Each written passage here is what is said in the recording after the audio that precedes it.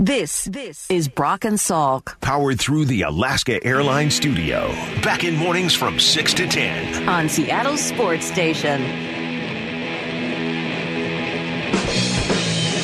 Jared Dipoto going to be with us here in just a moment. And then in 30 minutes, Brock, the return, triumphantly, I would say, of one of our favorite mystery guests. How's that sound? You ready for a mystery coming up in 30 minutes? That's what we have to look forward to coming up at 9 o'clock. A little mystery that will be resolved. Jerry, just about to get him. Winter meetings, of course, start Sunday at the Bellagio, I believe, in Las Vegas. So I'm sure Jerry is getting himself ready for all of the meals he plans to eat once he's there. And as I've always said, it's one of my favorite things. I read a book years ago. I think it was Josh Lewin, right? That's the announcer, right? Josh Lewin, is that his name? Mm.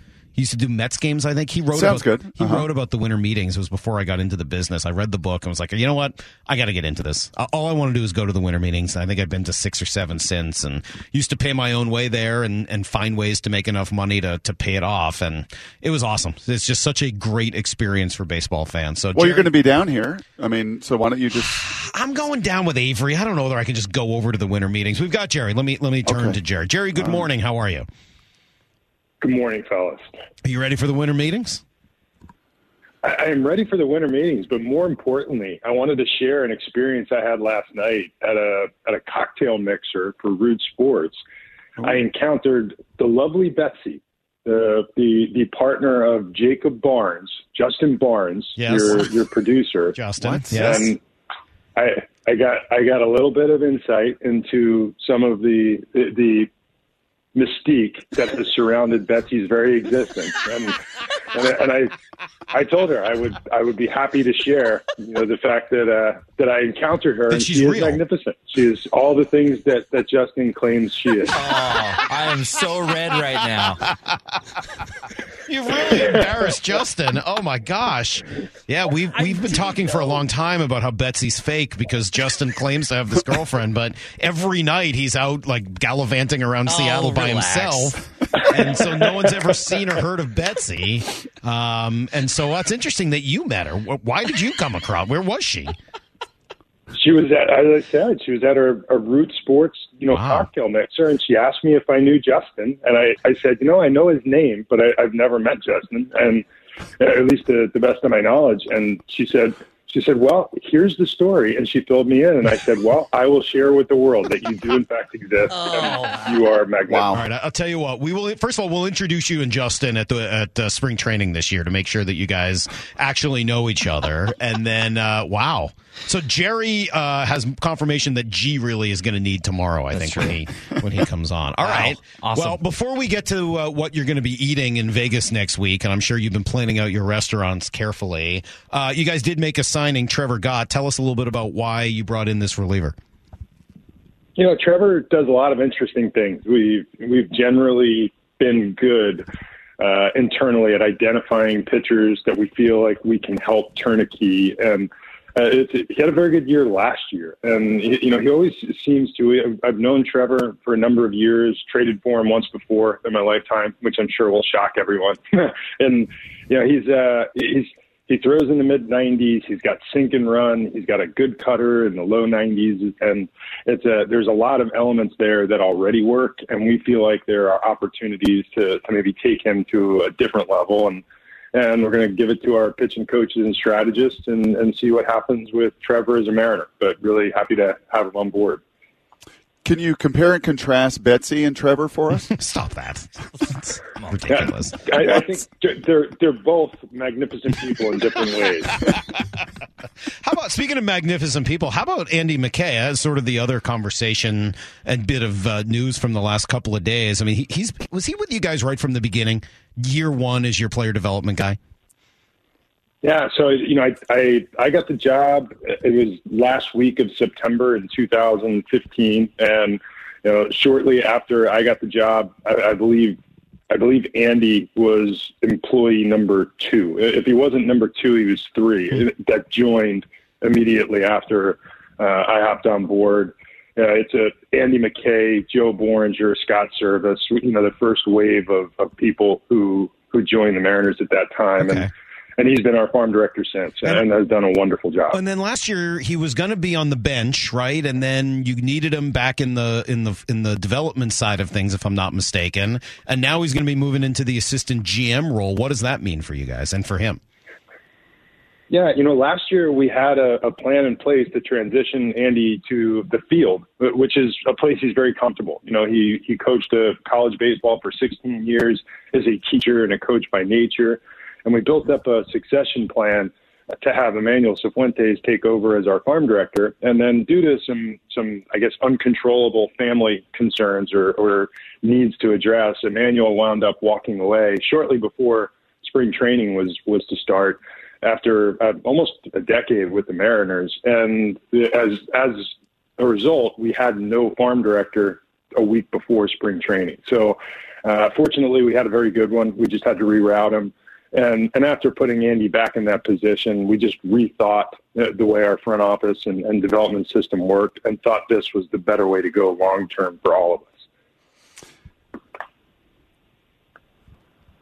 Brock? Hey, I'm sorry. Hey, Jerry, last week we saw an email from the Mariners, and Salk and I were talking about it this week, with the number of new personnel, and some of it was just maybe new titles or elevating people, and it just blew my mind. The level of depth of analytics, I believe there was a job for a analyst to study run production. And I'm just kind of more curious to compare and contrast when you started in this business doing what you're doing at the level you did in management, and seeing now the expansion of these front offices, the expansion in the tools that you guys have now in the analyst realm and world. How different are these two places from when you started and where you sit today? I mean, it's really unbelievable. It is in a word. And if I could draw it back to, when I started as a player in the 80s, and none of these things were ever really discussed, and front offices were much more shallow. A baseball operations team, it was probably fewer than 10 people.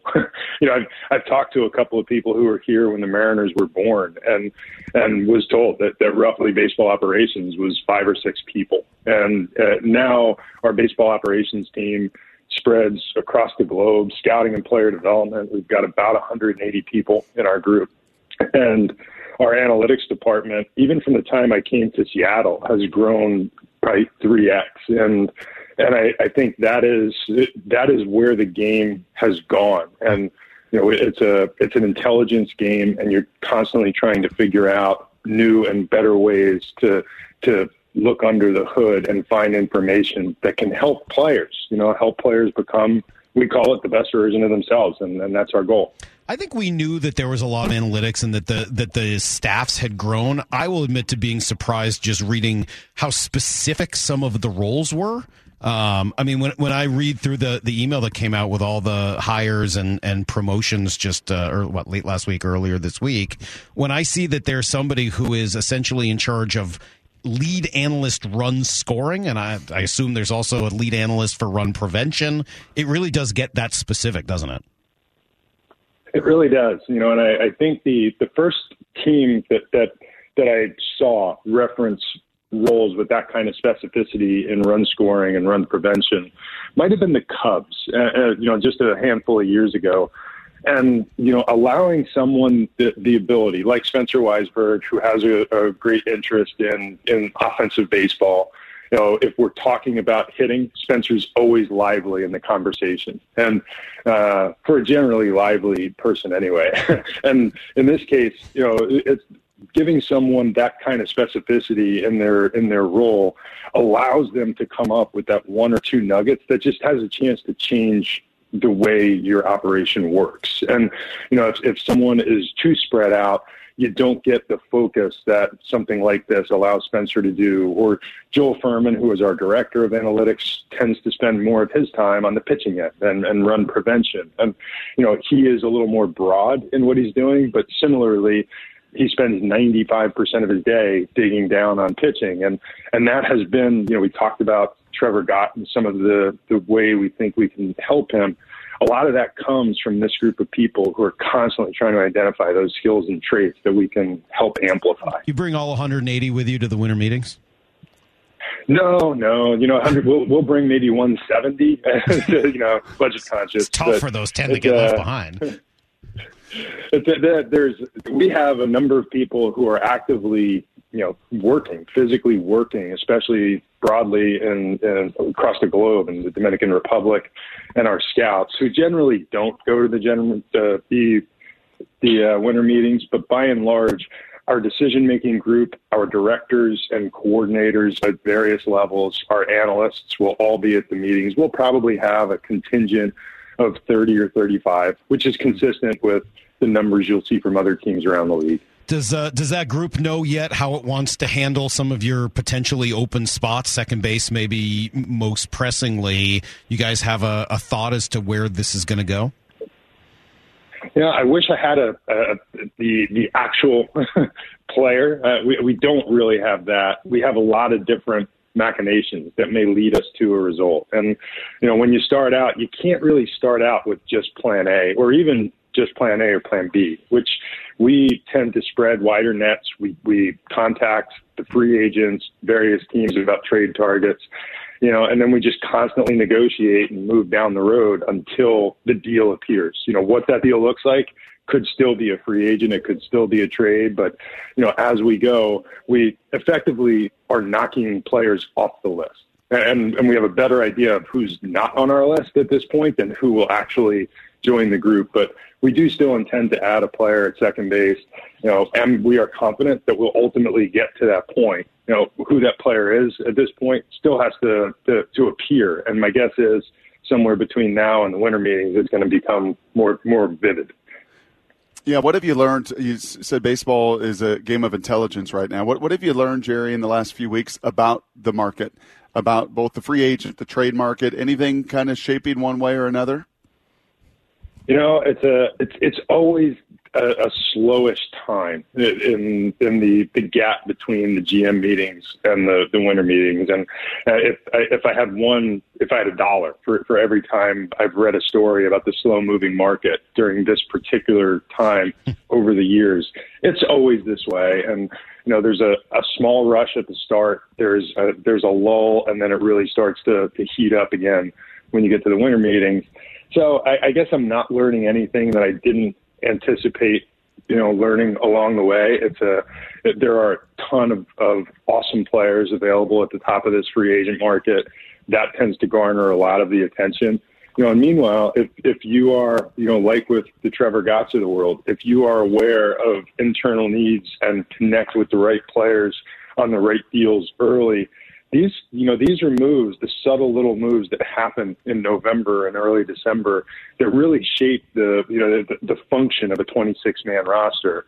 And then what happens at the winter meetings is oftentimes the more glamorous move. But this is the time for, building the engine. And that's not changed, really. I haven't learned anything about this market that we didn't already expect. It's going to cost a lot to sign the big players.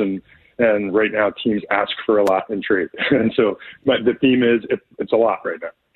Jerry, I know we've spent some time on this maybe the last few times we've spoken, but you I think really helped me anyway understand what your philosophy is with the draft, develop and trade team that you described yourself as. And Brock and I were debating this a little bit earlier and hearing from some folks out there who hear that, and what they hear is, so you're not interested in spending more money, that the organization doesn't want to spend. Can you just take us through it again a little bit in a little bit more depth? How does that blend with the organization's payroll and ability to go out and bring in free agents? Well, some of it is about payroll. Like with each of the other 29 teams, we're working on a payroll budget. Ours might be different than the Yankees or the Dodgers, and that might be different than what some other smaller market teams deal with. We are generally a middle of the market, franchise. We tend to land right in the middle in terms of revenue, oftentimes in terms of payroll. And we have been able to, at our top end, we have been able to work our way into top 10 payrolls pretty consistently during our most competitive years or with the big rosters.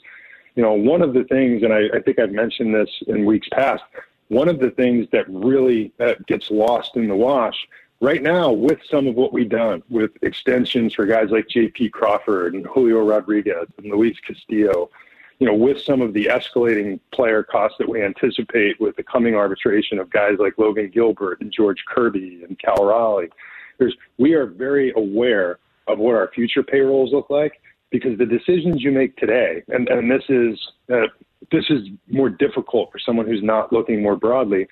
The decisions you make today don't just affect your 2023 payroll, and you're not going to go from 115 million to 215 in a year, because what winds up happening is 2 years from that point, you're at 315 because the escalating costs really do start to pile up.